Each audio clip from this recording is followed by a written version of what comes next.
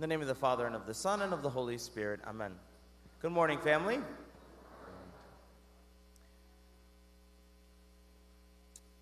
Who is at the center of our lives? You know, I kind of look at the human heart kind of like a stage. And somebody is always the main act of a stage. Our heart is like a stage, and somebody is the main act. Someone's the main character. Today, we have to ask ourselves, who is center stage of my life? Around who does my life revolve around? Today, John the Baptist actually had to face that question in a very, very serious way. It's John the Baptist who all of his life has spent to prepare the way, to prepare people for the coming of the Messiah. But at the same time, as he's doing this preparation, everybody begins to start going to John the Baptist. It says that hundreds, if not thousands of people began to go to John the Baptist. They would change their lives. They would come travel from afar just to hear John the Baptist speak and then to be baptized by him. Now, in all of this, John the Baptist could have gotten kind of excited about this, that everybody is going to him now. Everybody wants to hear him speak. Now, Jesus, who he's really been preparing for, finally comes, and the apostles come up to him and they say to him, hey, you know, that guy that you've been talking about, he's here, and now everybody is going to him. It's almost like, hey, are you mad? Hey, you upset? Everybody's going to this guy now? It's almost like they want to see him get upset about it. And he says, nobody can receive anything except what has been given to him from heaven. Meaning, everything that I have, everything that I own, everything that I've done is not for my own glory. It's not for me. And it never was for me. Unfortunately, we as humans, it takes us a long time to get this point that my life doesn't revolve around me, that I am not the center stage, and that God doesn't work for me.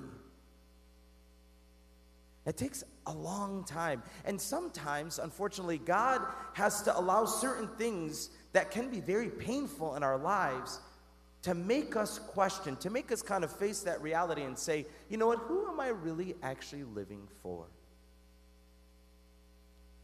Everything that I have, everything that I own, everything that I've chosen to do in my life, who is it actually really for? Sometimes, again, we have to learn that the hard way. There is this fight inside of every single human heart to want to be at the center, to want to be in control, to want to have everything go our way. You know, it's our agenda, and God has to fit my agenda. Even though we know that that's not true, we act like that oftentimes. When things don't go our way, we get upset. When we want to be in control and we want to see things go our way, we oftentimes look to God and say, okay, God, what are you doing here? Why are you doing this? We can even want to be upset with God. John the Baptist, everybody starts to leave him, and he's at peace with it. Doesn't matter. I'm just the best man. I'm not the groom, he says. Jesus is the groom. Today, Jesus is asking us, am I the center of your world? Does everything in my life revolve around Jesus? Every decision that I make, do I check with Jesus first?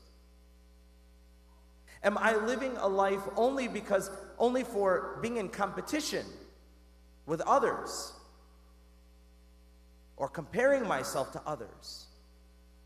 Constantly wanting to be in this fight of wanting to be good enough and living for those false expectations of the world or of the community. John the Baptist could have fallen into this competition. You know, as Chaldeans, we don't know anything about competition, right? We don't know anything about competition. Somebody bought this car, now everybody got to go get that car. Somebody bought a house, everybody's got to go buy that house. Somebody bought, like, we're very, very, very obvious. We're very obvious, you know.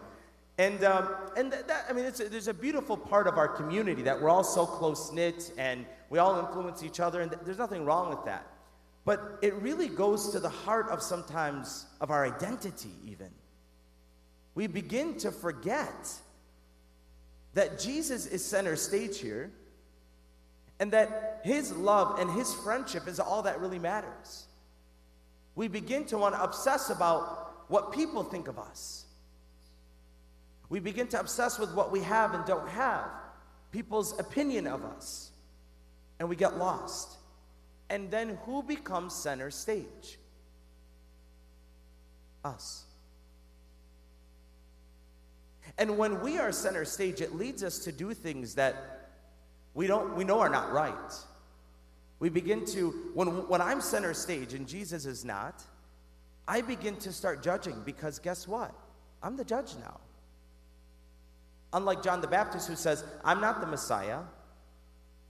I'm not the bridegroom. I'm not the groom. I am not, he says.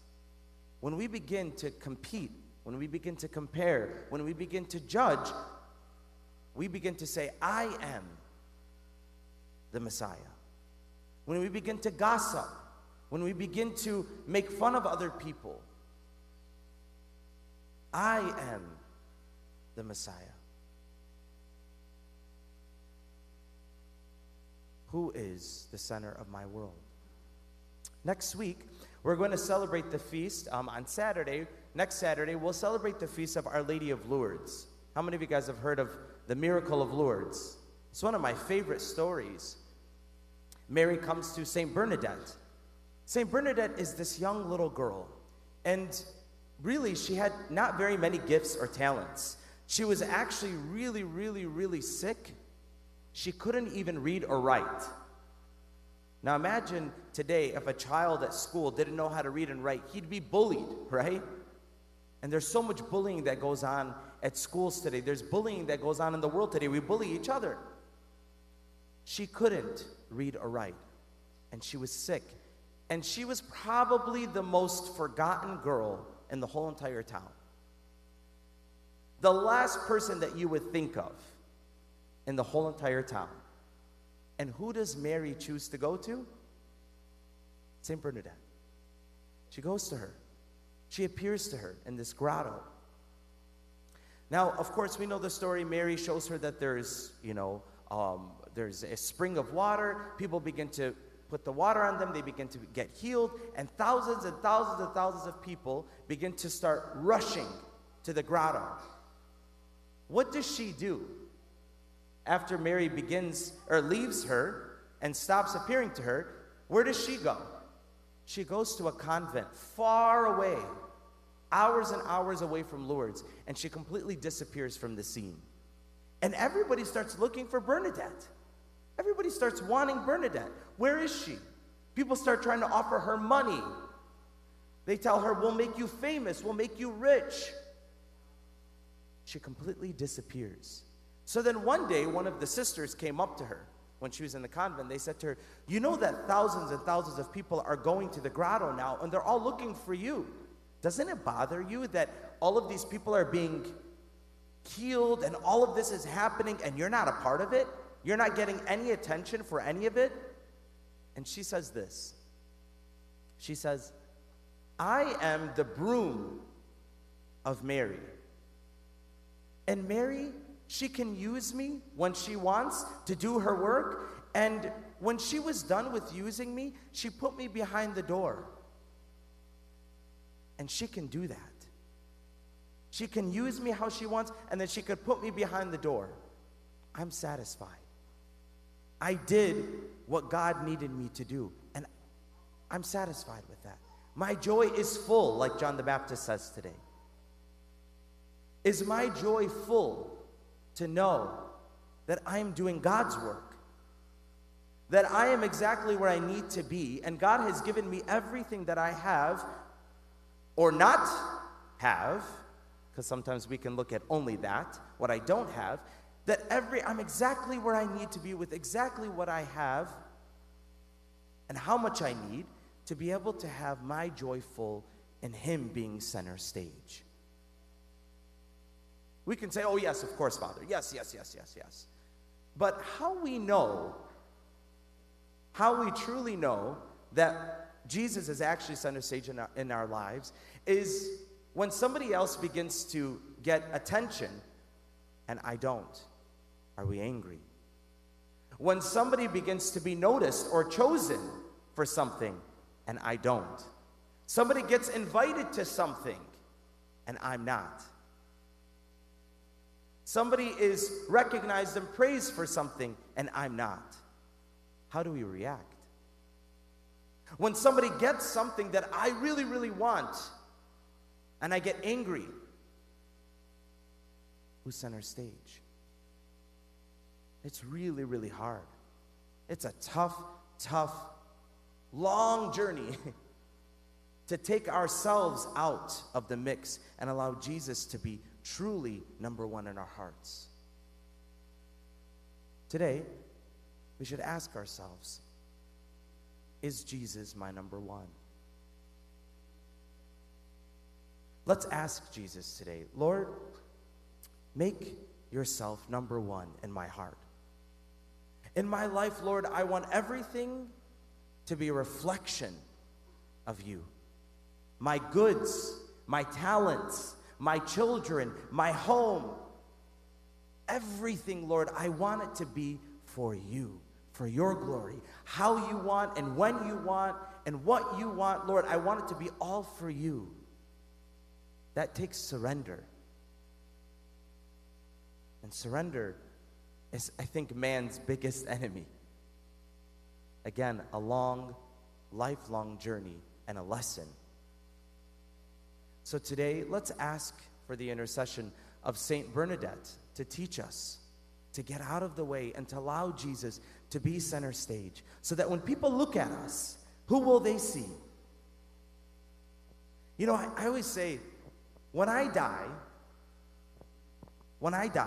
and when you die, when people talk about you at your funeral, are they just going to say nice things like, you know what, they were extremely talented, and they were very successful, and they were very rich, and they were a very nice person, and they were a good person, and those things, those are all nice things. But how many of us want people to say, that person knew Jesus, and I knew Jesus because of that person? Like, I saw the face of Jesus in that person. I knew God was real because of that person. I mean, God forbid, if we died today, would people say that at our funeral? Would the first thing that somebody says about me, would it be about Jesus? And if not, then we were center stage and not Jesus.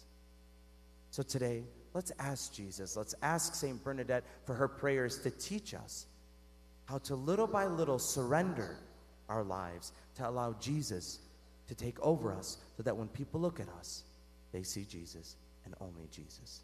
Amen. Father, Son, Holy Spirit.